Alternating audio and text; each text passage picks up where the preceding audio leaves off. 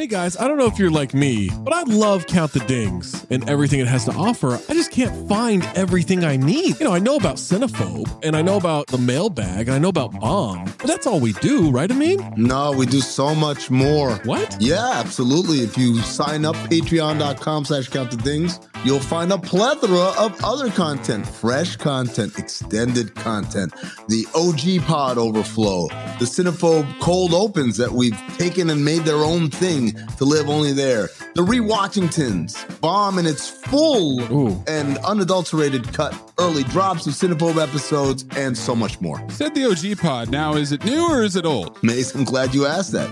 It is a new incarnation of the old OG pod. Oh. So it's me, Zach, Trey, Waz, Tom. I love those guys. Just like we always were. Going back to the True Hoop days, we're recreating that magic, recapturing it, and putting it back out. We're talking hoops, we're talking pop culture, and most importantly, we're talking for 40 minutes for free, but then another specific Patreon exclusive segment for every one of those episodes. Funny enough about that OG pod, you're getting Tom and Trey on Mondays. You're getting me and Waz, aka Zosny, on Wednesdays. Amin's floating in between. I'm a floater. You never know when you're going to get Amin in those, so you got to listen to them all. And what if I'm not sure what Mayes looks like? Because I've always thought he's a fat man with a fedora. He's got a weird voice. How can I see for myself what this Mayes character actually looks like? It's crazy you don't know the answer to this because it's the Cinephobe Pod YouTube page. What? The CT5s on the Cinephobe Pod YouTube page, you can look at all of us. You can get all the OG pods on YouTube too, at Count the Dings 1 on YouTube, at Cinephobe Pod on YouTube, patreon.com/Count the Dings gets you everything all in one feed. You can link it to your Spotify. And now enjoy the show. Hey listener, Underdog Fantasy is the easiest place to play fantasy sports. Also, the fastest growing fantasy app in the industry. You can play Pick'em, pick whether your favorite players will have a higher or lower total in each stat for this week's games for a chance to win big. You can actually win up to 100 times your money in a single night. That's right. I didn't say 10. I didn't say 20. Up to 100 times your money. Pick between 2 and 5 players, build a Pick'em entry. My favorite feature, you can make rivals picks. Pit 2 players against each other.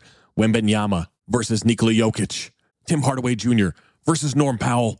Kawhi Leonard versus Steph Curry. Who knows? Maybe Grayson Allen versus Pat Connaughton. You get where I'm going with that. You can do it all with Underdog Fantasy. Make sure you sign up today with the promo code DING. That's DING, and get your first deposit doubled up to $100, as well as an instant Pick'em special. Visit underdogfantasy.com or find them in the App Store. And don't forget to register with our promo code DING, D-I-N-G, to get your first deposit doubled up to $100, as well as an instant Pick'em special. Must be 18 or older and present in a state where Underdog Fantasy operates. Terms apply. Concerned with your play? Call 1-800-522-4700 or visit www.ncpgambling.org. Hello, I'm Paul Giamatti. And I'm Stephen Asma. Join us on the Chinwag podcast every Wednesday, where we trade the banal and the boring for the super strange and bizarre. They committed human sacrifice? I did bring up human sacrifice, yes. You sure did. That just went by fast. Kind of casually toss that out. I would like to have an alien hatchet young inside. Holy shit, really? She saw world peace, and I saw demons coming out of the wall. I will say that there was a green couch outside of the principal's office, and you sat on it if you had lice or if you got into trouble. They wake you up from the goo pods to live in reality, and you're naked and screaming. It's like... Follow us for free on Apple Podcasts and all major podcast platforms. For more information, go to chinwagpod.fm. And find enlightenment through our Instagram or TikTok at ChinwagPod, or on Twitter at Chinwag_pod. r/ is a hilarious podcast where Dabney Bailey uses ridiculous voices and emotions to read aloud the week's craziest Reddit posts. He reenacts various Reddit threads covering wild stories and secrets, petty revenge, relationships, and much more. So if you're looking for a daily distraction and a laugh, check out r/ wherever you get your podcasts. Do you question life? I found Yes. myself questioning life. Somehow it made me feel like I'm wasting time while being quarantined. Yeah, no, that's an Like accurate feeling. this is a time where you're supposed to waste time and fill time, and I felt like I'm wasting an hour and 24 minutes. At a certain point, we have to stop fighting with each other. We can't keep doing this, guys. We can't keep attacking the other one with movie choices. We have to embrace I feel like camaraderie here. I feel like there's only one person who does that. Like, I would not say that as a universal trait of everybody on this. Okay. podcast. You're feeling like it's whom's. I mean, I'm not here to point fingers. I'm just saying I would not paint the broad brush saying that we are attacking one another with our movie choices. Okay. Because it definitely feels like Amin is just picking movies he likes, right? I try, like, sometimes, like, so my next pick, I haven't picked it yet, but it's going to be a movie that I haven't seen before. So not all the time. Okay. But for the most part, I try to mix in movies that I either enjoyed or I guess my picks all have been movies that I have a bias towards, right? Yeah, I think for the most part. And then I'm picking movies that I think will be fun. That's usually, I'm like, I think we'll have fun dissecting this movie. And then Mayes, what are you doing? On the wild card, baby. Your picks have been horrible, man. It's the point. That's the point of the show. Isn't it? Isn't it? It's possible. I don't understand what this podcast is about. Poppycock. It's a fuck house. On a weekly basis, we are consuming more concentrated bad movies than probably anybody in the history of mankind. Poppycock. What story? What story? What are you talking about? Do you want lunch? I have yet to laugh in this movie. I'll just tell you that. You picked it, motherfucker. So just remember that. You know what the problem with Hollywood is? They make shit. Unbelievable, unremarkable shit. So I was legitimately offended. You were offended? I was offended. I didn't know you could get offended. I was offended. This did it. If I were gay, I wouldn't be offended. They're fucking making shit up, I mean. Inconsequential detail after inconsequential detail after inconsequential detail. Bees don't lie. 1, 2, 3, 4, 5, 6, 7. I'm holding a mic in my hands, and now I'm talking all alone.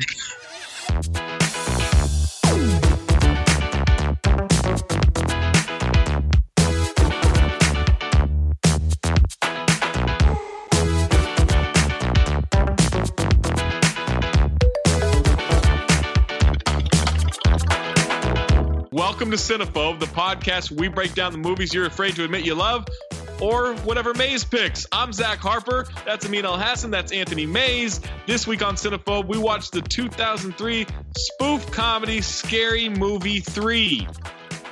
Amin, what's your thoughts on spoofs and parodies?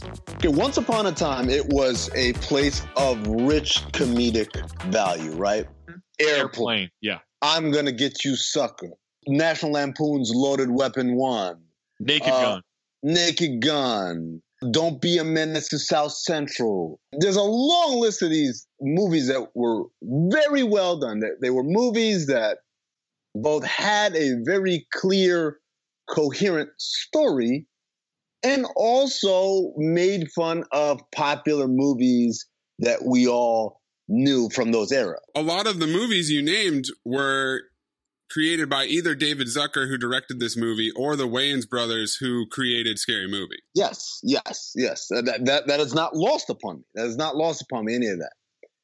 And then the movie Scary Movie came out. And I remember going to go see Scary Movie in the theaters because I was excited. I said, the Wayans have a track record of making these very nuanced parody movies. Like, Don't Be a Menace has a lot of silly jokes and like toilet humor, but it is a very smartly made movie, right?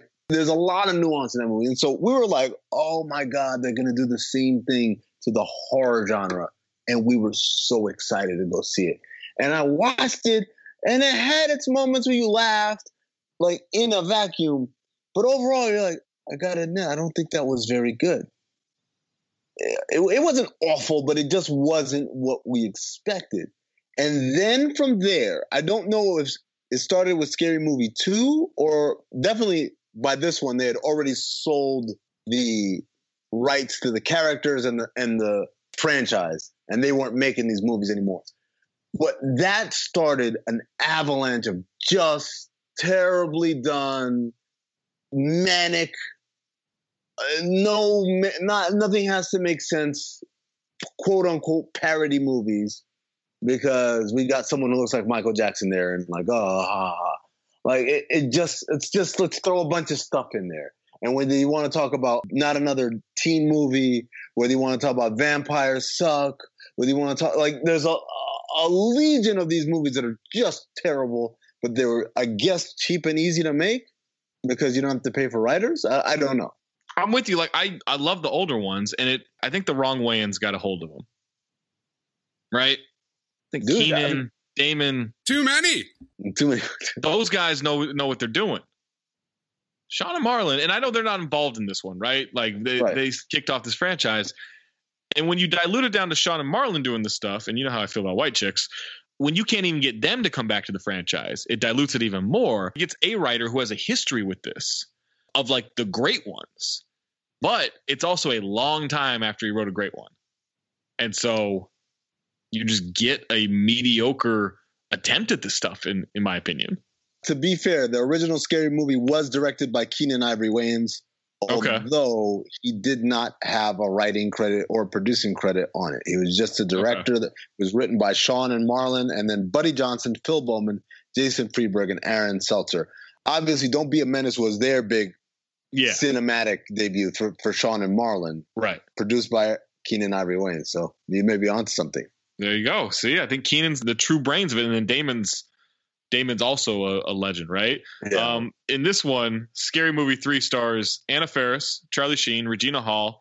We got Anthony Anderson. We got Simon Rex. They're nasty, baby. I got a gold chain. I'm on cocaine. I'm like, yo, man. What? I rolled in, straight from Oakland, holding my dick like a U.S. Open trophy. What up to hyphy? Y'all don't know me. Dirt nasty, ass cheeks, spread wide, G-string to the side. 1 drink, Cavassier. 2 drink, vodka straight. 3 drink, I'm in the sink. Throwing up on my brand new mink coat. And I'm doing coke. Y'all can't hold my donkey road. No, call the Pope, pray for me. Go Rolls Royce with your lady. I lived through the 80s. And shit was crazy. Everybody wanna know my name. Bring the pain and pop the champagne. Every girl wanna hold my chain when I fuck their brains out on the Mustang. I got a gold chain. Like it was 1980. I'm on cocaine. Like it was 1980. I'm like, yo, man. Like it was 1980. It sure does seem that way to me. And tell your girl to stop paging me. Paris is coming off of Lost in Translation, and she was going to be in Brokeback Mountain 2 years later. She was in the other Scary Movie films as well. Charlie Sheen was coming off of Spin City and The Big Bounce. He was just starting out with 2.5 Men. And then Regina Hall was coming off Paid in Full and Malibu's Most Wanted. She'd be in King's Ransom next and had been in the other Scary Movies. We also get Kevin Hart, Denise Richards, Queen Latifah, Eddie Griffin, Leslie Nielsen, D.L. Hughley, Ja Rule, George Carlin, Master P, Method Man, Redman, Pamela Anderson, Jenny McCarthy, Jeremy Piven, Cameron Manheim, and Daryl Hammond. So it's a deep cast. It's an incredibly deep cast. Lots of cameo appearances. Lots of cameos, yeah. Scary Movie 3 is directed by David Zucker, who you may know from directing Airplane, Naked Gun 2.5, Basketball, and then eventually Scary Movie 4. It was written by Craig Mazin. Chernobyl! Craig wrote Scary Movie 4, Superhero Movie, Hangover 2, Hangover 3, and Identity Thief. Fitting. That was one of the funniest things about Chernobyl to me, was he was essentially a sequel script polisher. Right. And then he breaks through with this tremendous hit that's nothing like anything he's ever done. Right, yeah. And now he's Mr. HBO Podcast. And then Pat Proft, who goes deep into the 70s, wrote for the Carol Burnett Show, wrote the Star Wars Holiday Special from 1978, Police Academy 1, 2, 3, 4, and 5, Bachelor Party, Naked Gun 2.5, Police Academy 6, Hot Shots Part 2. Parody. Mr. Magoo. Mr. Magoo! Oh, wow. Scary Movie 4 and Scary Movie 5. Very up and down career for Mr. Proft. Huh? We should have known at the Star Wars Holiday Special. Come on. How do you get a job after that? But hell, man, Hot Shots and Hot Shots Part 2, again, another great it was a parody great, movies. Right? And Charlie Sheen was in the, A lot of times when we have bad movies, I always say, how did this get greenlit? But I can see now, if you're in the studio study, we're taking an idea from the Wayans. We're getting the director of Airplane and Naked Gun and the writers of Naked Gun, Police Academy movies, Hot Shots. Like, how could you? And we have like fairly big name actors in this. Yeah. How can we go wrong? Oh, they did. Synopsis for Scary Movie 3. Cindy must investigate mysterious crop circles and videotapes and help the president in preventing an alien invasion. We got some taglines here. The main tagline: great trilogies come in threes. Good job. Reload for a third shot. Okay, no. You'll die to see these rings. Okay. This time it's personal. You're warned. 2003. Good job. I like it. That one you like? Yeah, I kind of do. Okay. And then the last one, Catch Her If You Can, invading heavenly bodies soon. This was with a Catch Me If You Can themed poster. Yeah. I'm sure, yeah. Here's the thing. $48 million estimated budget, grossed $110 in the U.S., $220 worldwide. That's the one thing about scary movies, they make money. Yeah. They make money. Before we keep going, you can find this movie, Scary Movie 3, on HBO Go. Scary Movie 3 receives 35% from critics on 131 reviews on Rotten Tomatoes and 54% from the audience on over 808,000 ratings. Jesus Christ. You want the positive or the negative reviews? I'm a glass half full kind of guy, Zach, so give me the positives. All right. Scott Von Doviak of the Fort Worth Star-Telegram. Zucker and company keep such a frantic pace, the next laugh is never too far off. Shut the fuck up. Still waiting for a first laugh, motherfucker. I'll tell you that. Oh, no, there were laughs, but not at a frantic pace. Owen Gleiberman of Entertainment Weekly. A hit or miss affair, but the gags that connect really connect. Doesn't mean anything. Okay. That's like if you say, if you like this movie, you'll like this movie. Doesn't mean anything. Yeah. That puts everything on you. That's the old Joel Santana style. Like, I'm going to say a line, and then I'm going to make it rhyme by saying the same line. Teresa Wiltz of Washington Post. If you haven't been a regular fixture at the multiplex or don't spend all your time in front of the tube surfing hip-hop videos on MTV2, then you're not in on the joke. And if you're not in on the joke, you might want to skip this one. What? Yeah, no, that felt like a cop. I mean... What does she think 8 Mile is? Stephen Ray of Philadelphia Inquirer. Scary Movie 3 is a veritable time capsule of this moment. Kitsch, schlock, and bad taste. And it's funny, too. That's accurate up until the last couple of words. Stephen Holden of New York Times. David Zucker still has the eye, ear, and metabolism of a hyperactive child weaned entirely on candy bars and educated by Mad Magazine. That doesn't sound like a positive. I like it, though. The negative reviews. Sheila Norman Culp of the Associated Press. I wanted you to just stop at Sheila. Just Sheila. The first one was original. The second one was still funny, but the third installment is on autopilot. Is that an airplane reference? I think so. No author, but BBC.com. The only thing more worn than the humor is a tired-looking Nielsen. Why is he getting shots? Yeah. Richard Roper. He did look tired. Richard Roper of Ebert and Roper. This genre is pretty much dead. Moira McDonald of Seattle Times. It's last year's satire wearing this year's clothes. Ah, very, very nice. Nicely done. Roger Moore of the Orlando Sentinel plays like 80 minutes of Naked Gun rejects. Yes, Roger Moore is a favorite on this show. Yeah, he comes back. I was upset no Brian Orndorff this time of whatever 9 places he writes for. BrianOrndorff.com. And Blu-ray.com and all kinds of shit. Bruce Westbrook of Houston Chronicle. Despite one of the year's best trailers, this horror film spoof is as laugh challenged as the woeful first sequel. I don't remember the trailer. Apparently it was great. And then 2 more. Michael Booth of the Denver Post. If you don't think Mother Teresa commemorative bobbleheads are funny, this movie is definitely not for you. Yeah, I'd like to see what you did That's there. a time capsule right there. Yeah. And then Wesley Morris of the Boston Globe.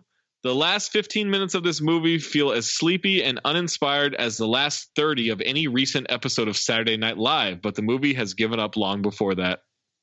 Saturday Night Live takes some strays here. Yeah, and well, they should. In 2003, too. Yeah, 2003, right? Wasn't that kind of a good cast? Like that was when Will Ferrell was going. Amy right? Poehler, Tina Fey, Seth Meyers, all them. Little did they know. Yeah, this is only going to get worse. Maze, why did you pick this movie? I picked it because I went through all the movies on HBO, and it was one of the two that I looked up, and I was like, I wonder if this qualifies, and it did. I've seen it more than Scary Movie 1 and 2 for whatever reason. Okay. Really? Probably because of when it came out. What was the other movie under consideration? I'm trying to think how my last 24 hours would have been different. The other movie was Van Helsing. Oh. Which would have been worse. Van Helsing is what we're talking about. Like, we say, there are bad movies that are movies, and then there's just a random collection of vignettes that someone... I was so close to walking out on Van Helsing when I saw it in the theater. I saw it in theaters too. I was like, what the fuck? First 10 minutes are just like screaming banshees. I take it back. I got Van Helsing confused with Abraham Lincoln Vampire Hunter. How did that do, by the way? And as you know, Zach, I really wanted to do Vampire's Kiss, but the people couldn't rate it low enough for us. Oh, God. We need bots. We need bots to lower that. I thought about it. Oh, man. I legit thought about it. You know how many server farms are available right now in the quarantine? Ooh, Abraham Lincoln Vampire Hunter qualifies. Right. Really? Put that on the list. You guys like sex, right? Of course you do. If you like sex, you'll love BlueChew.com. It offers men a performance enhancement for the bedroom. You can get the first chewables with active ingredients, sildenafil and tadalafil. I think I said those correctly, but those are the active ingredients in Viagra and Cialis. BlueChew.com affiliated physicians will work with you, find the dosage and active ingredient that is best for you. It works faster. The chewables work faster. Chewables from Blue Chew can be taken on a full or empty stomach, so you don't have to plan out whether or not you're like, oh, I gotta make sure I gotta eat an hour before this. No, forget all that. Pop that chewable and then pop something else. Online physicians consult is free, so it's even cheaper than those other two things you can get. It only takes a few minutes to connect with BlueChew.com affiliated physician, and if you qualify, you get prescribed online quickly. No in-person doctor visit, no awkward conversation, no waiting in line at a pharmacy. Ships directly to your door in a discreet package. The chewables from Blue Chew, they're made in the USA. They give you confidence in the bed every time. You and your partner, more importantly, will love it. Chew it and do it. Here's a great deal for you guys. Visit BlueChew.com. Get your first order free when you use the promo code DING. Just pay $5 shipping. That's BLUE Chew.com. Promo code DING.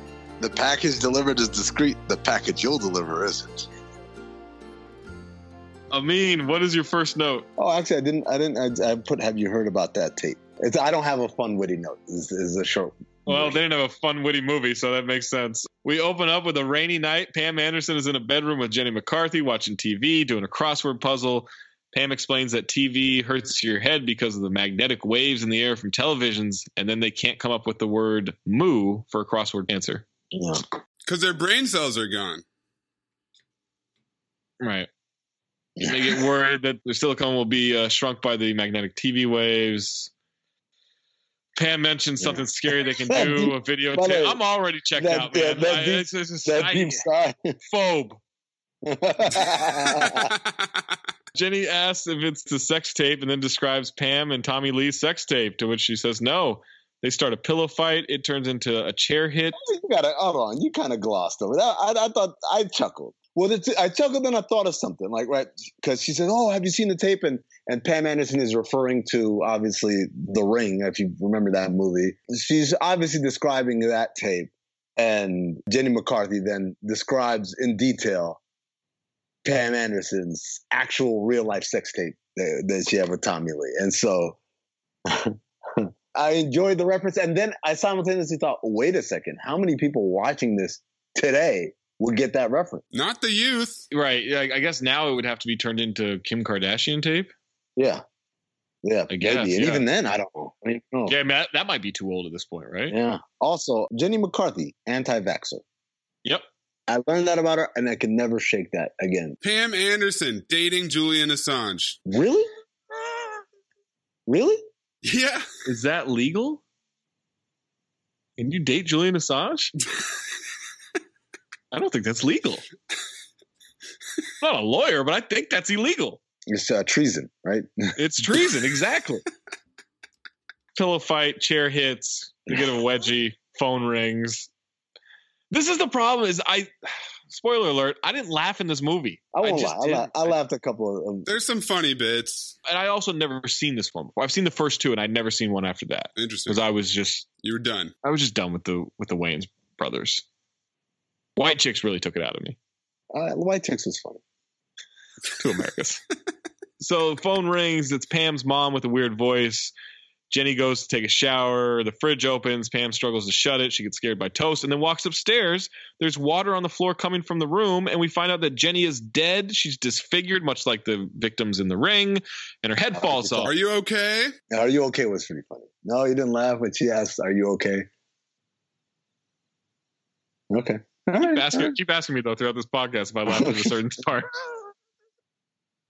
The videotape of The Ring plays, and we get title credits. Now we're 20 miles west of Washington, D.C.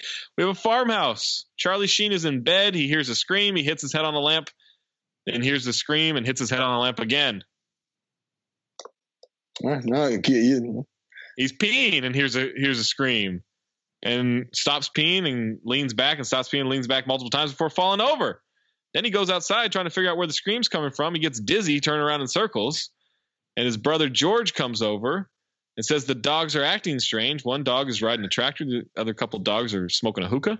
I chuckled at that. At the hookah. The hookah. Like, it's like the dogs, okay, dog on a thing, okay, huh? But then, like, watching dogs smoke hookah, I don't know. I laugh. I'm also anti-hookah at this point. I love hookah. I know you do. But I just, I'd just rather smoke weed. Yeah, well, because you're a cultural appropriator, that's why. Smoking weed is cultural appropriation? No, smoking hookah is cultural appropriation. And much like most cultural appropriation, when you're done with it, you throw it aside and so like I've never enjoyed it. No. I've done it like 3 times in my life. Last time was with you, actually, in San Francisco.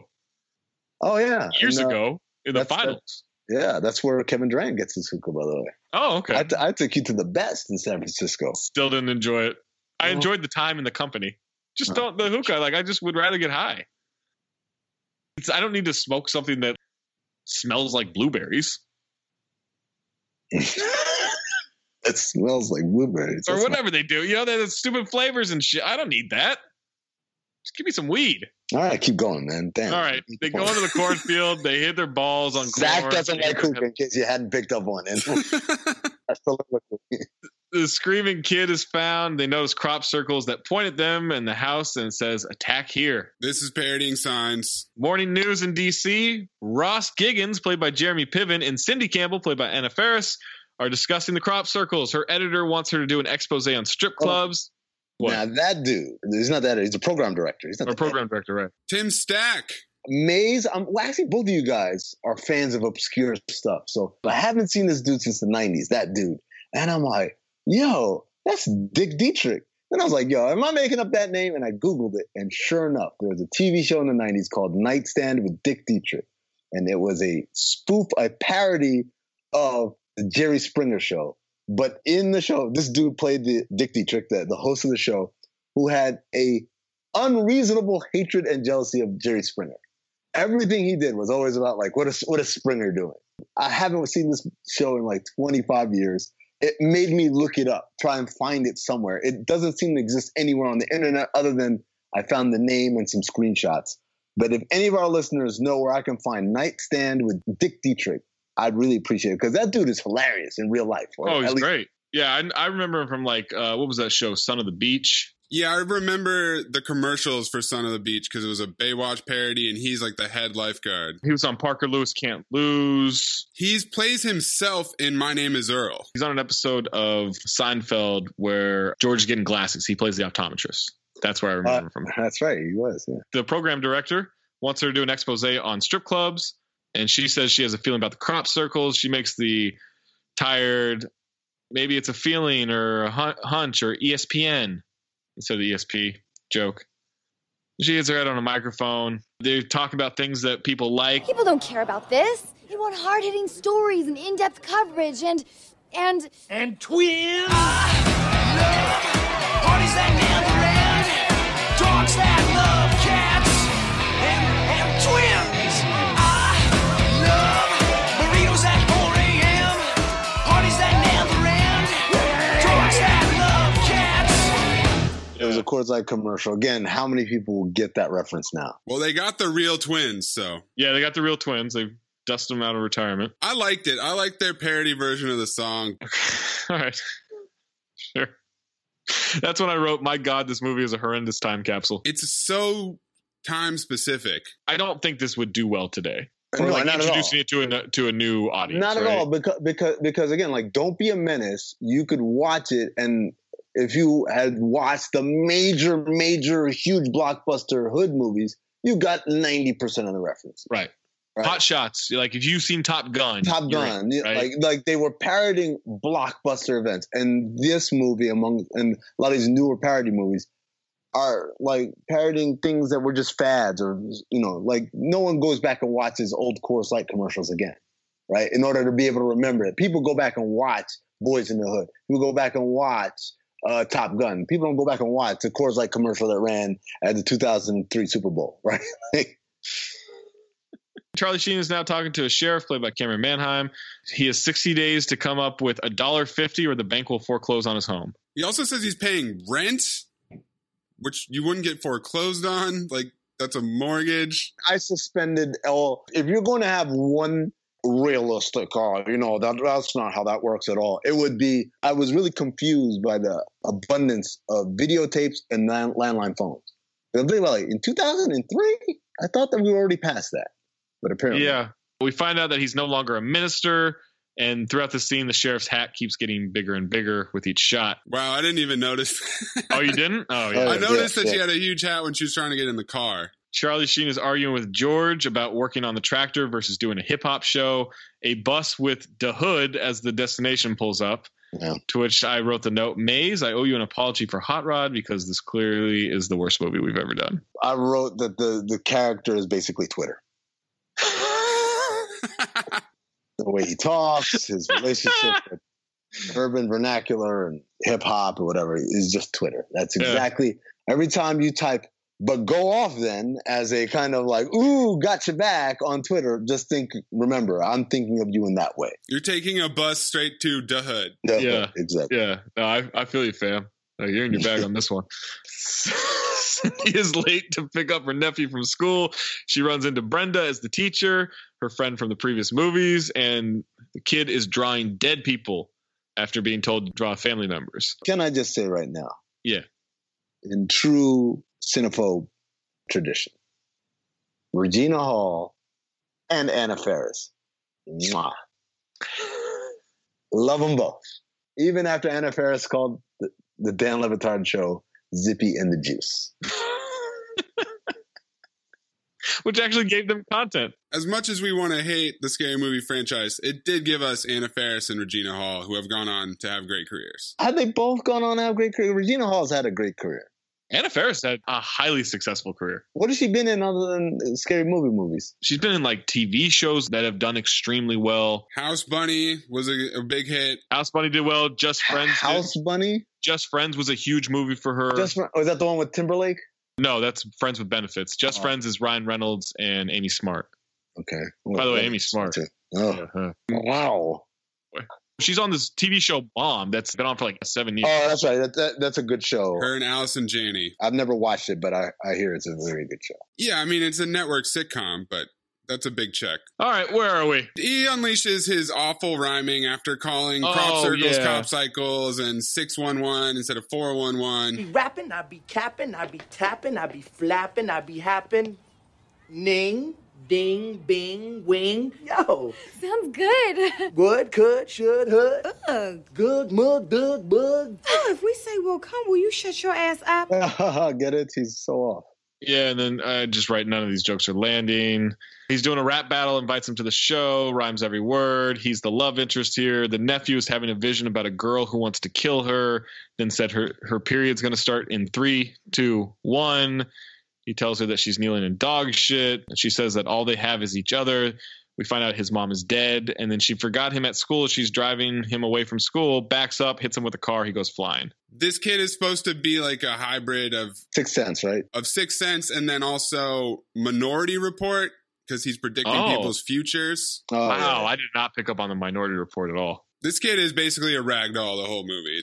They really go to the well a lot with this joke. Yeah. Well, speaking of that, he's drawing the ring well over and over. He drew a flip book of the girl. Hold on. You guys think the segue is that he's talking about the ring well. I'm pointing out that Zach also squeezed in a well transitional word in there for a double segue, if you will. Or if you will. Oh, there we go. He drew a flip book of the girl with the hair doing a dance. He says that she talks to him and is coming tonight. Daryl Hammond arrives to babysit his father, Muldoon.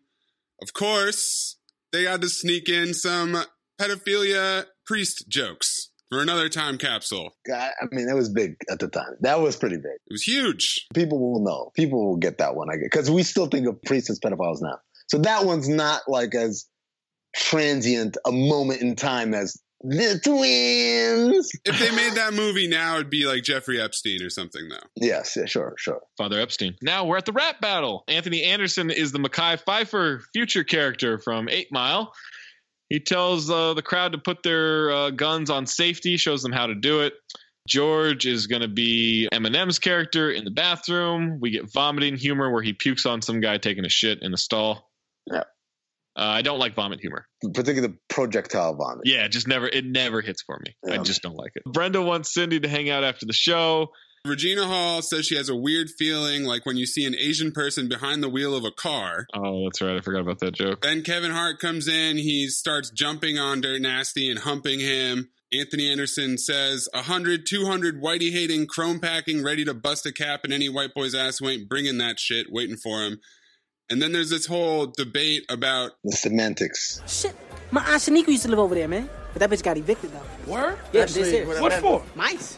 Mice? I thought she had rats. No, man, rats are outside. Mice are inside. Yo, but what if a mouse goes outside? Does it become a rat? And if a rat is in the house, is it a mouse? I ain't never seen no mouse outside. That's what I'm saying. That's because it's a rat, fool. Hey. Yo, you might have just made a fact just now. That's some real shit. You guys agree with that? Yeah, because they talk about like... Yeah, mice are inside, rats are outside, for sure.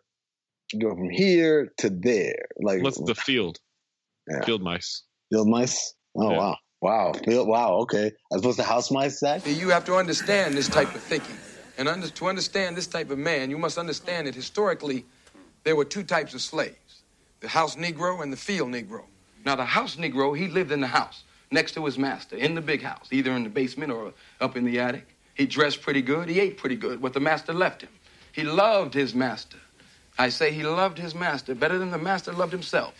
If the master said, we got a nice house here, he said, yeah, boss, we got a nice house here.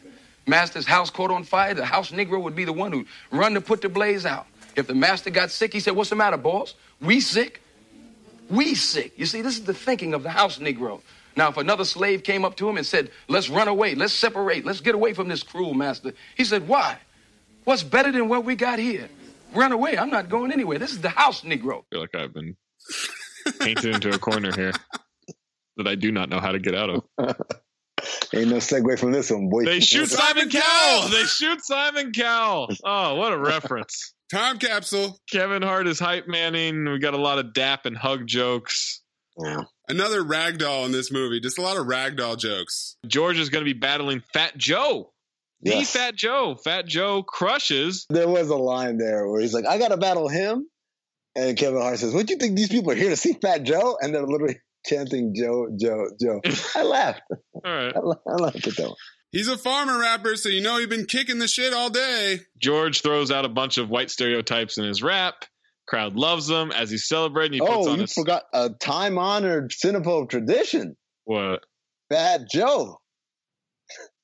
Calls him half retarded. Oh. And then says, He just said his favorite rapper's Fat Joe. Yeah. He doubled down. Yeah, he doubled down big time. That's a huge trend in all of our pods. Why is that? Why is it why is the R word in every movie we do? What does that say about us? Oh, I mean, it doesn't say anything about us. I mean, we didn't pick it specifically for that. I didn't know it was going to come up. Yeah, I mean, I'd never seen the movie. Maze, what are you doing here? Doesn't it say something about movies that are under 40%? What do all movies under 40% have in common? They all got to drop an R word in there. Make sure you bleep out when I said half retarded. Now you got to bleep it out again. I just want to make sure we're clear on that. Wait, have you been bleeping it out? No. Oh, no, then it stands. It's got to ride. You haven't bleeped him out before. You got to keep him going. You should have just been like the Black Eyed Peas and said like he's half started. Yeah. Let's get half started. As George is celebrating, the crowd cheering him on, puts the hood on. It looks like a Klansman's hood. He's doing the Hitler sign. The crowd goes silent. They grab him, throw him out of a window. There are legs under a car out there. I didn't know what that was supposed to be a reference to, if that's just supposed to be an Easter egg. I think that's just supposed to be the dummy. Okay. Giving us a peek behind the curtain. See how brilliant the sausage gets made. At Brenda's house, they're eating a comically sized ice cream container. Brenda says she saw frightening images, talks about the tape, watched it a week ago. Now her nose is bleeding. She faked it. Fakes a seizure, even peed herself to really sell the seizure. And she's just fucking with Cindy this whole time. She fakes her hand being on fire. It's a fake hand. Then when she walks in the living room and the TV is doing weird stuff, she's calling out to Cindy, and Cindy doesn't believe her. Keeps turning back on. And eventually the girl from the well creeps out of the TV. Water comes out of the TV. Girl crawls out. Brenda's eating popcorn as the girl crawls out. And then Brenda punches her and they start fighting. And eventually the well girl kicks the shit out of her and kills her. Cindy finds Brenda behind the couch and screams. Yes, that happened. Regina has a line here. Another little white girl done fell down a well. 50 black people get their ass beat by police today, but the whole world got to stop for one little whitey down a hole. Do we really think that Mason and Proft wrote this movie by themselves? Because there's a bunch of stories and there's like uncredited rewrites, but I think those dudes were white too. I think some of the stuff also is like, what do black people care about? So it's tone deaf white people writing as black people. Yeah, well, I think so, because they're probably thinking like, all right, what do black people care about? They care about police brutality, not getting enough coverage, and twins. Parties that never end, dogs that love cats, and twins. I love burritos at 4 a.m., parties that never end, dogs that love cats. George tells Charlie Sheen that the teacher's dead. He goes to tell the little girl, and he screams, "She's dead, just like your dog. I just ran him over with the car when I drove in." And then they both start screaming at the same time. And so, yeah. Now we get a flashback. Charlie Sheen's talking to some dude in the truck. Well, it's a Jay and I Do from Office Space. And he's playing M. Night Shyamalan's role in Signs. Exactly. Oh, I did not pick up on that. Oh, for real? Oh, yeah. If I hadn't fallen asleep while driving for that exact 20 minutes, if I hadn't drank that entire exact whole bottle of Jägermeister, if only I hadn't killed that hooker. But that wasn't even that night. I laughed at all that. I did, because I remember Signs. And it just made me laugh. I don't know. And then in the scene thereafter, as he's walking to the crime scene, to the crash scene, dude's on the ground and says, "Hey Tom, I'm gonna need a ride home." I don't think I saw Signs until like 10 years after it was out. Oh, for real? Yeah, it had definitely been years and years and years. The only M. Night Shyamalan movie I actually enjoyed. All right, so we get the flashback to Charlie Sheen, that terrible night they referenced. Sheriffs are all on the road. Sheen's wife was hit by a truck and is pinned against a tree. If the truck gets moved, then she'll die because it's cut her in half, essentially. To which then Sheriff is trying to explain to Charlie how she's cut in half, and there's just a lot of food jokes. I don't understand all this fancy medical lingo. Yeah, I don't understand how this made the final script. He wants to spend a few minutes with the bottom half. So then we find it's Denise Richards, who they were actually married at the time. It's kind of a John Travolta, Kelly Preston visiting the set type situation. Right, exactly. They kiss. When they're done kissing, he pulls a spark plug out of his mouth. She makes him promise not to remarry and says no sex, and then he pretends not to understand what she's saying. As a reverend, once you've agreed to not remarry, doesn't that mean you're not going to... I don't know. What am I doing? What are you doing? But he's acting very beholden to her last word. Like, it's not a curse, my man. Like, you could say okay and then go, like, fuck the cop right afterward. Sure. Now we're at Brenda's funeral. The nephew is telling the future of all these people, says your child's going to be an asshole to this pregnant lady, says smoke all you want to this guy smoking, you're going to get hit by a bus, tells this guy a toupee is not fooling anyone. George shows up with the little girl. There's chaos from George thinking when Cindy says it's awake, that she meant that Brenda isn't dead, she's awake. Then Anthony Anderson shows up. There's punching people. They're doing CPR on the body. Anthony Anderson punches an old lady and then seems to consider it for a second, but then shrugs it off and keeps going. Then eventually we have some split wires from George. He tries to give her a little electric shock to get back to life, blows up the body. And then they forgot to point out Denise Richards dying was more realistic than Jack Nicholson in The Departed. Better acting. So here's what I wrote. I feel like this may create a divide here. Now it feels like an unnecessary shot, but I wrote, this is going on for a long time, this scene. I have a feeling Amin's going to defend this movie. Whoa. Yeah. Why would I defend this movie? I didn't know where you stood on the scary movies. Why, you like white chicks. But white chicks had funny jokes. Like, it may not have been a good movie, but like they had jokes that were... Well, you already said you're laughing at certain things here and there. Well, but not that many. Like, this movie has an insane number of joke attempts per minute. But the very low efficiency. They're all low level jokes. Yeah. Right. So I laughed a few times, but it's like James Harden out there. No. Okay. It's not like James Harden out there. It's like Bob Cousy out there. That's a joke that you'll only get if you listen to No Look Pass on Sirius XM NBA from, I don't even know what time we come on. I think we're on at 8 a.m. in the morning on the Pacific time zones. There you go. Yeah. We've been shitting on Bob Cousy for like a week. Oh, it was terrible, man. It was. Every time we look up an old game, he was like 6 for 20. No, 6 for 20. That would be a high water mark. Yeah, that's true. Oh, yeah, that's Mel Hutchins. Mel Hutchins also catching strays out here. 3 for 25. Routinely. I don't know. Why is he shooting that much? Now Cindy goes upstairs to look around. She sees the tape. She takes it. She goes home and puts it in the VCR.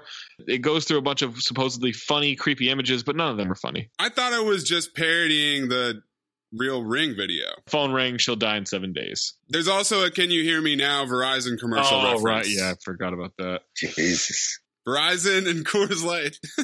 To be fair, that guy's still doing that shit for Sprint, isn't he? They brought him back. They brought him out of cold storage and he switched teams. So good for that guy. Anthony Anderson is trying to get George to battle again. Kevin Hart is hitting people with paint as they drive by, parodying that scene from 8 Mile. Anthony Anderson is also fucking Kevin Hart's sister. Cindy calls George. They all go to her place. Anthony and Kevin argue about the term waking up dead. How the hell do you wake up dead? Because you're alive when you go to sleep. Wait, just tell me you can So you help telling me that you can go to bed dead and wake up alive? You can't go to bed dead, man. That shit would be redundant. Just tell me No, who. it wouldn't. Because you can go to bed and not be dead, and you can die but not be in the bed. But you are in the bed, man. That's how you wake up dead in the first place, fool.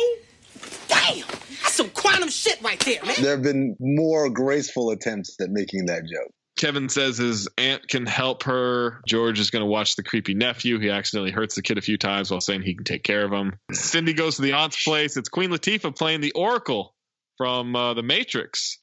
Eddie Griffin is there as Orpheus. This was my favorite scene. Was it? He kind of talks to her a little bit, interrupts, and then won't leave them alone, says he's going to watch the game, to which Queen Latifah spoils it, says Lakers will win by 12. And he just drops the remote. Now they're all going to watch. They weren't ready for a pandemic, apparently. Now they're all going to watch the tape. She says it's connected to the crop circles. They're going to find the lighthouse in the video. Then she grabs a fly off the screen. Queen Latifah hits it with a fly swatter. It hurts the lady inside the video. Then they start fighting through the TV. And Eddie Griffin yells, "You came through the wrong TV." What you gonna brush now, huh? When she snatches her hair. Cindy comes home and George is coming too. Turns out he knocked himself out while playing Yahtzee. When they go into the room, the nephew has watched the tape. The phone rings. She won't give Cody, who's the nephew, The phone. He says, "Hey, Cindy, how's it going?" He's like, "I'm okay." And then he says, "Hey, I look forward to seeing you 6 days." Oh yeah. Hey, can I talk to Cody, please? Like, he's not here. He's like, "Oh, come on." It's like he didn't watch it. He didn't watch the tape. To which the voice says, "Come on, I do this for a living." I laughed at that. Then it calls back, pretends to be Reader's Digest, take a message. She writes down, screams. Message is 7 days. Sheen walks in on his daughter being creepy at night. It's parodying The Others with Nicole Kidman, and he pulls the veil off the child when she says, "I'm not your daughter." He says, "Yes, you are." It's Michael Jackson. Tries to fight Michael Jackson. Michael Jackson impersonator, not the real one. Does a dance fight. Yeah, the real one sued them. Tried to sue them over this, by the way. Oh, really? I didn't know that. Yeah, okay. because they portrayed him as a child molester, and also because of the nose thing. Like, if someone falsely accused me of being a child molester, I don't think I'd have time to. Also, they made fun of my nose. I don't think that would be on the menu of things I would be complaining about. Right. So then he holds him out the window, says, "How do you like it?" Referencing when he held his kid out like the Lion King. Blanket! And then we find out it was just an alien in an MJ suit or something. I don't know, escapes through the cornfield. How do you guys feels today? Let me tell you, feels is a better way to be. Our premium CBD will keep your head clear and help you feel your best. It reduces anxiety. It reduces pain. It reduces sleeplessness. Feels naturally helps reduce stress, anxiety, pain, sleeplessness. Places a few drops under your tongue and feel the difference within minutes. Are you new to CBD? Well, Feels offers a free CBD hotline to help guide you through the experience. Me personally had a couple of restless nights during this whole pandemic. Wasn't sleeping great. Did a couple of Feels the next day. Boom, out like a light that night. You know, get a little joint pain because I'm getting up there in age. A little Feels CBD under the tongue. Boom, joint pain gone. Greatly reduced. It's so easy to use. It's so good for you. It's just the better way to do your life right now. It will naturally help you feel better. And there's no high, there's no hangover, there's no addiction. You can join the Feels community, get the Feels delivered to your door every single month. You'll save money on every order, and you can pause or cancel at any time. Become a member and get 50% off your first order. 50% off. It has me feeling my very best every day, and it help you too. 50% off your first order with free shipping by going to feels.com/ding. That's FEALS.com/ding. Become a member. 50% off taken automatically off your first order with the free shipping. That's feels.com/ding. Cindy messes with the teleprompter back at the news station to get Jeremy Piven to talk about the evil tape. Then the station manager tries to get it back and starts typing other things. Then she types again. Then the janitor's trying to break up their fight. And then he's sitting on the keyboard and Jeremy Piven's just saying nonsense. And then the janitor takes control. I've been cleaning after this dumbass cracker Giggins for 10 years, but I've been hitting it with his woman for 12. Know what I'm saying, nigga? She likes her some chocolate. Sharpton for president, y'all. I'm outie. I love this. This is a parody of Bruce Almighty. Jim Carrey did it better. I don't think it was a parody of that scene. I think when you do something that was already in a comedy and for comedic effect, that's called stealing the joke. That's not called a parody. That's like the people on Twitter are like, "Oh, Will Ferrell parody account," and then you just tweet your own stuff. Like, that's not a parody. It's not a parody, right? You just stole his name. Leslie Nielsen is the president. Aliens exist, and he accidentally ate one for Thanksgiving. Ja Rule is the Secret Service agent. D.L. Hughley is his advisor. Gloss over the Ja Rule. I was stunned. Stunned to see Ja Rule. I know this movie is one large time capsule, but seeing Ja Rule, I guess, especially now, yeah, it's so prominently featured. I was stunned by this. Also, by the way, forgot to mention, my man Dick Dietrich had the line, "We know, what do we do stories about?" She says, "Sex, violence, and the weather." And he says, "All right, so I want you to get on this story. Porn star shot dead during hurricane." Then, meanwhile, in a tornado in Charleston threatens a clothing-optional beach where just yesterday a naked couple was brutally murdered. Cindy is researching the lighthouse, and we get pop-up bad jokes. Then she goes to the lighthouse alone. She opens the door, and it's a bright light. And now we get the architect from the Matrix spoof, and it's George Carlin as the architect. And we got some Jeopardy playing. Shocked the hell out of me. Yeah, I was shocked to see George Carlin. When did he die? Was this the last thing he did? And if so, Was that like one of his deathbed regrets? Had to have been, right? By the way, he plays the lecherous architect. Right. Yes, very much so. He died in 2008. So this didn't quite kill him. Jay and Silent Bob Strike Back, Scary Movie 3, Jersey Girl, and then The Voice in Cars. Oh, there you you read about him with Cars. There you go. Yeah. Always leave him wanting more. And he's the narrator in Thomas and Friends. Is he? Yeah. I never noticed that. Oh, guys, I'm sorry. I have kids. I've watched Thomas and Friends. 2, 4, 6, and 8. Hauling, Clinton, hauling freight. Brown and green and red and blue. They're the really useful crew. No? Okay. I don't have kids. We never know when you're going to stop singing. I mean, you could just keep going bar after bar. Thomas and his friends. It is him. It feels like Thomas is kind of a bitch. Oh, he gets hoed out by all the other children. He's just very submissive, right? Like, he just kind of like goes with the flow no matter what. Like, man, you got to be a leader. He's on a train track. How's he supposed to go off course? Some of them trains do their own thing, though. Yeah. You can tell by their faces. They're like, they mean business. And Tom There's an angry train for sure, right? Who's the angry one? Like you said, you didn't watch this. I've seen the pictures. Oh, you've seen pictures. What kind of weirdo looks at pictures? Who Googles Thomas the Tank Engine in their spare time? You jack off how you want to jack off. I'll do it how I want to, all right? We find out the architect and his wife adopted the evil girl, and then the wife drowned the girl for being bad, to which he says, I thought that was a little harsh. We get a Pootie Tang joke. We have multiple Pootie Tang jokes. There's a lot of sideswiping of Pootie Tang, which is an excellent film.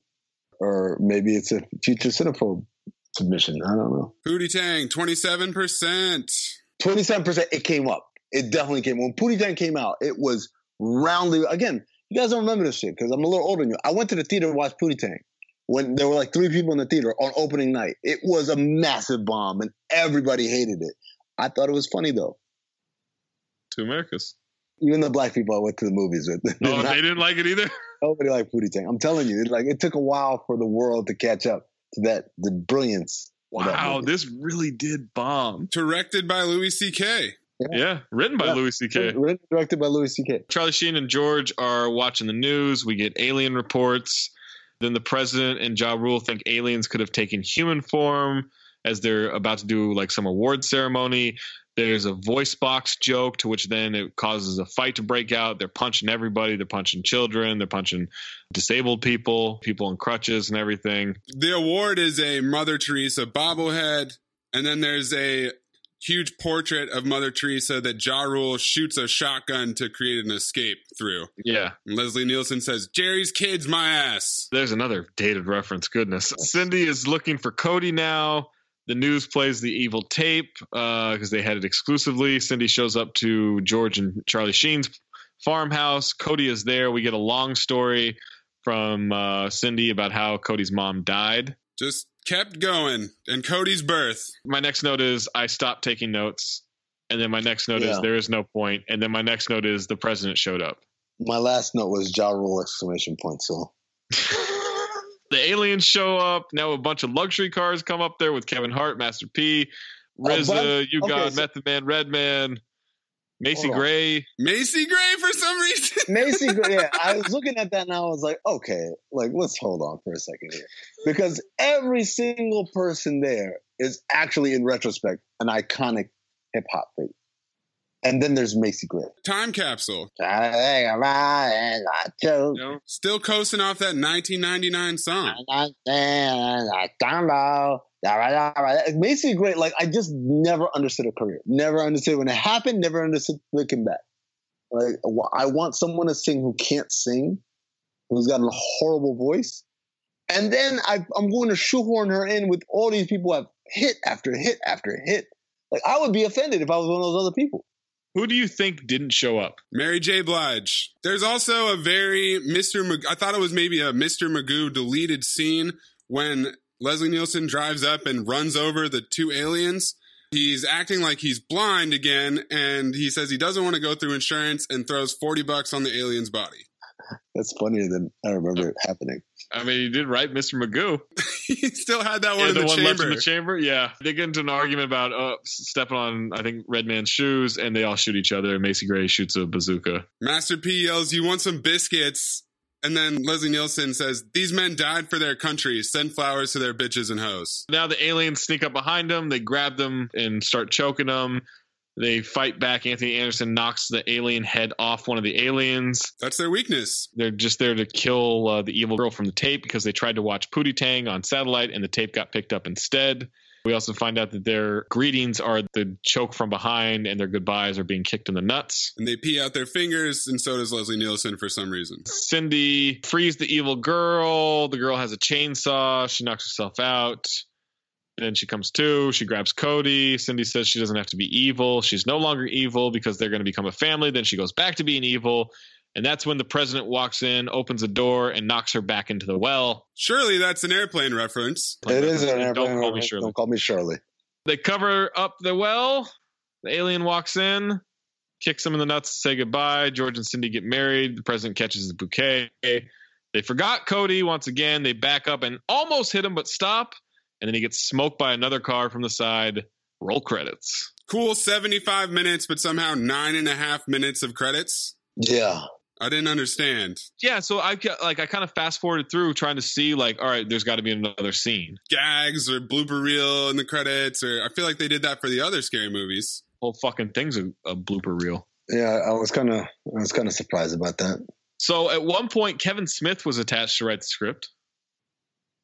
Was he too busy making Clerks 2? Anthony Anderson's character turned out so popular in test screenings that additional scenes for him were quickly written and shot while the film was already in post-production. Nice. And then Simon Cowell has since regretted making an appearance in the movie. He admitted that he was embarrassed to see himself on film. He gave himself a terrible review. Yeah, good job. On brand. Anna Faris's car was the first Toyota Prius to appear in a major motion picture. Oh, that was a Prius? Which is insane that it's this movie. Wow. It didn't look like a Prius. It looked like a Tercel or something. It looked like a regular car, not like a hatchback. And then there was an alternate ending where Cindy is told Cody does not exist. After hitting a few people in the face with a shovel, Cindy asks everybody who's not real to stand over at a different spot. Cody goes over there, but is followed by Santa Claus. The aliens then begin to invade, but George stops them by transforming into the Hulk. President Harris tries to Hulk out, but ends up soiling his pants. Cindy enters the Logan house where she is attacked by Tabitha. She's teleported away to Aunt Shaniqua, who teaches her how to defeat Tabitha. Cindy must then confront hundreds of Tabithas. She wins the battle by performing the moves from the Matrix, teleports back to the Logan house. Cass then gets into a car with the president, but are horrified to learn that the driver happens to be M. Night Shyamalan. Actually M. Night Shyamalan? Actually. Oh, man, I kind of like that alternate ending. Sounded like it might have been too expensive. That would have added 20 minutes to this movie. Golden Dumpster nominees: Leslie Nielsen, Anthony Anderson, Kevin Hart, Eddie Griffin, George Carlin, Craig Mazin, Jeremy Piven, or Ajay Naidu. Fake M. Night Shyamalan. This whole fucking movie's a dumpster. I'm going to go with Ja Rule. Just like seeing Ja Rule really staggered me. I'm like, what? Is this a good thing or a bad thing? I never remember. We've never defined it. You hated this, so what was the worst part? I mean, it's Scary Movie 3. That's got a whole fucking movie for me. I really didn't like the kid. Cody, how does he stack up against some of our other child actors in the past? I mean, the kid from Problem Child's the worst. No, come on, man. Yeah, wow, that dude's not bad. The kid from Problem Child? Yeah. He never acted again.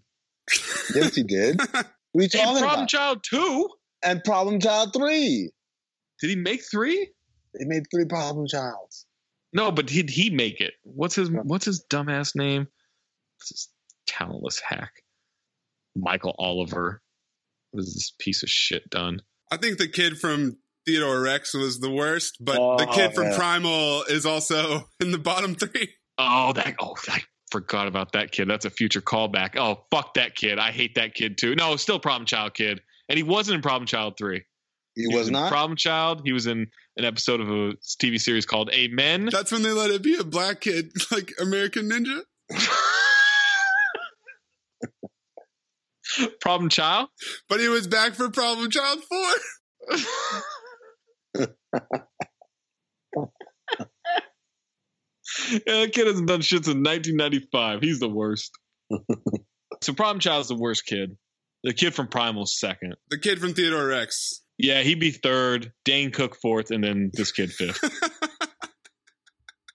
Okay, I'm going to give my golden dumpster to Eddie Griffin. He should have gotten more time. He's certainly one of the funniest people in that movie. He had like 4 lines, and I kind of chuckled at all of them, so. I didn't laugh at it, but I thought the Lakers will win by 12 part was clever. And his reaction? His reaction was the closest thing I came to laughing in this movie. Damn. Why are you mad at this? He also had the line, I catch shit about women I ain't slept with yet. Amin, how are you upset with this? You're being a little unfair here. I feel like I'm being very fair. All right. Tom, I need a ride home was a great line. That was hilarious. I mean, that was a funny line. After killing his wife. Yeah. Tom, I need a ride home. That's a funny line, man. So since we don't have a Tony Medley, I did just come across something. His review of Fahrenheit 9/11. Oh, you just happened to stumble across it? Well, I was scrolling through movies from 2004 and I saw hello. review. Anybody who goes to a Michael Moore movie for facts is Whistling Dixie. Oh, yeah. Nice choice of words. That leaves the question then as to why anyone would go to a Michael Moore movie, especially this Michael Moore movie. Well, that's pretty easy to answer. Anyone who hates President Bush will go to this Michael Moore movie and will be rewarded because it's full of bias, highly edited nonsense. It starts out showing Gore winning the election, alleging Florida blacks were disenfranchised, and then blames Fox News for Bush actually winning. It ignores all the subsequent data compiled in large part by Florida newspapers that show that Bush really did win Florida. Oh well. Then it cuts to President Bush and administration members being in makeup for television appearances, leaving you to draw the conclusion that everything they say is just for show. It also castigates President Bush for holding his cool before the grammar school children while being told of the 9/11 attack. I thought this showed what Hemingway would call grace under pressure, but Moore cast aspersions at it. There is one hilarious segment in the middle about a small town in Virginia that Homeland Security thought was targeted for a terrorist attack. I was rolling in the aisles laughing at that. But basically, this is a diatribe against President Bush and his family that goes on and on and on, seemingly ad infinitum. I guess it would be too much to hope that an egotist like Moore would actually be able to cut something he shot and make a 90-minute movie. It's too bad that Moore is such a bigot, because the first President Bush is definitely deserving of criticism for a lot of the things he did, like killing the Reagan Revolution by firing all the Reagan people as soon as he took office, raising taxes after promising he wouldn't, remember read my lips, snatching defeat from the jaws of victory in Desert Storm, running a foolish campaign for re-election, etc., etc. Instead of building a dispassionate case, all Moore like you just did, all Moore does is concentrate on establishing an alleged Bush-Saudi connection in order to prove a dubious premise that the Bush family was more interested in protecting the House of Saud and the profits it allegedly makes from the Saudis than it was protecting America. Anyone interested in a factual breakdown of Moore's perfidious treatment of the truth should read the article by Christopher Hitchens, Hardly a Friend of the Right. Here's a very short snippet of what he has to say. To describe this film as dishonest and demagogic would also be to promote those terms to the level of respectability. To describe this film as a piece of crap would be to run the risk of a discourse that would never again rise above excremental. To describe it as an exercise in facile crowd-pleasing would be too obvious. Fahrenheit 9/11 is a sinister exercise in moral frivolity. Crudely disguised as an exercise in seriousness, it is also a spectacle of abject political cowardice, masking itself as a demonstration of dissenting bravery. Hitchens' entire article, entitled On Fahrenheit 9/11, The Lives of Michael Moore, may be read at. This movie fails on every level. Its point of view is irrelevant. Any similar film on the other side of the political spectrum would be equally repugnant. It is a dishonest, cruel, devious piece of invective. This vituperative film is comparable to the mendacious films. God, this really thrown up the source here. Produced by totalitarian Nazi and communist regimes whose sole aim was to promote their contemptible ideologies and should be roundly condemned. Since Moore's reputation as one who plays fast and loose with facts, there doesn't seem to be any reason to see this movie unless you just love to hate President Bush. You won't learn much from it, and you probably will fall asleep at the end, where it drags so perfectly. Damn, Tony Medley really busted out the vocabulary, huh? He did, man. 1 out of 10. You know what I feel like? I feel like he thought this was his shot at the big time. Yeah, I think Nobody cares about my Born Identity reviews, but this one might actually get me somewhere. So he called up a young Ethan Strauss and said, "Write this, kid. I'm trying to read Ethan's book right now." And that intro, I'm like, Ethan, do you want people to read the book? Just so you know, he gave 50 First Dates a 9 out of 10. What? 50 First Dates? The one with Drew Barrymore? Amin, Boba File.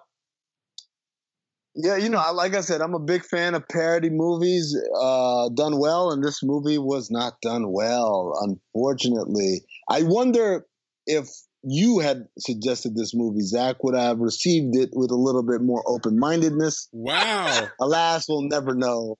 That's a huge fault. Man. Mayes, defend your movie, Boba File. So I equate this to an NBA team from 2003 that now, with the proper analytics on efficiency of jokes, it just doesn't hold up. There's some funny parts, but it's lost amongst the number of misfires and the repeated physical comedy gags and just beating the shit out of Cody and everybody getting hit in the nuts repeatedly. They did it too much. It is a phobe. Yeah, we can sweep that one. Fuck this movie. It's a phobe. I don't even need to give a reason, right? Like, stop taking notes. You called it before we started. Be sure to check out Cinephobe on Mad Dog Sports Radio, where we're doing sports movies that are both good and bad. I thought we were just doing Cinephobe, but sports edition. I didn't know that we were like... Well, Draft Day didn't qualify. Oh, it didn't? Oh, wow. Oh. You could have fooled me. So you can check that out on Mad Dog Sports Radio Friday nights. I think it's at like 9 Pacific time, midnight Eastern or something like that. Somewhere in that range. Also, subscribe to this podcast. Leave a 5-star review. I know it's all in the same CTD feed, but mention that you like Cinephobe in the review. Leave a 5-star review. You can always join the Discord by joining the Patreon, patreon.com/countthedings. You can get in on the chats in there and suggest movies. Mayes and I are in there quite a bit, so you can interact with us on that. Buy Ethan's book that you won't be able to read. Promote that. You need a dictionary. Yeah, buy Ethan's book and buy a dictionary. Yeah, get a twofer right there. Is that what's recommended when you buy Ethan's book? Underneath is a dictionary and a thesaurus. I think that's all we got. Thanks for listening to Cinephobe. Next time we make love, you introduce me to Jade.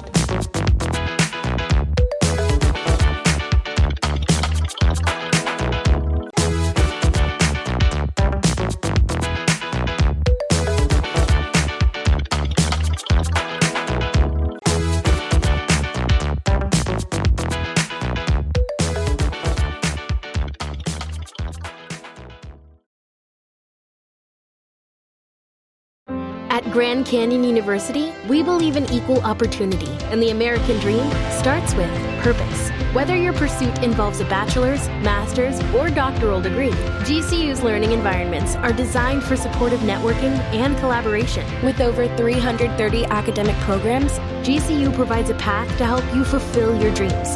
The pursuit to serve others is yours. Find your purpose at GCU. Private, Christian, affordable. Visit gcu.edu.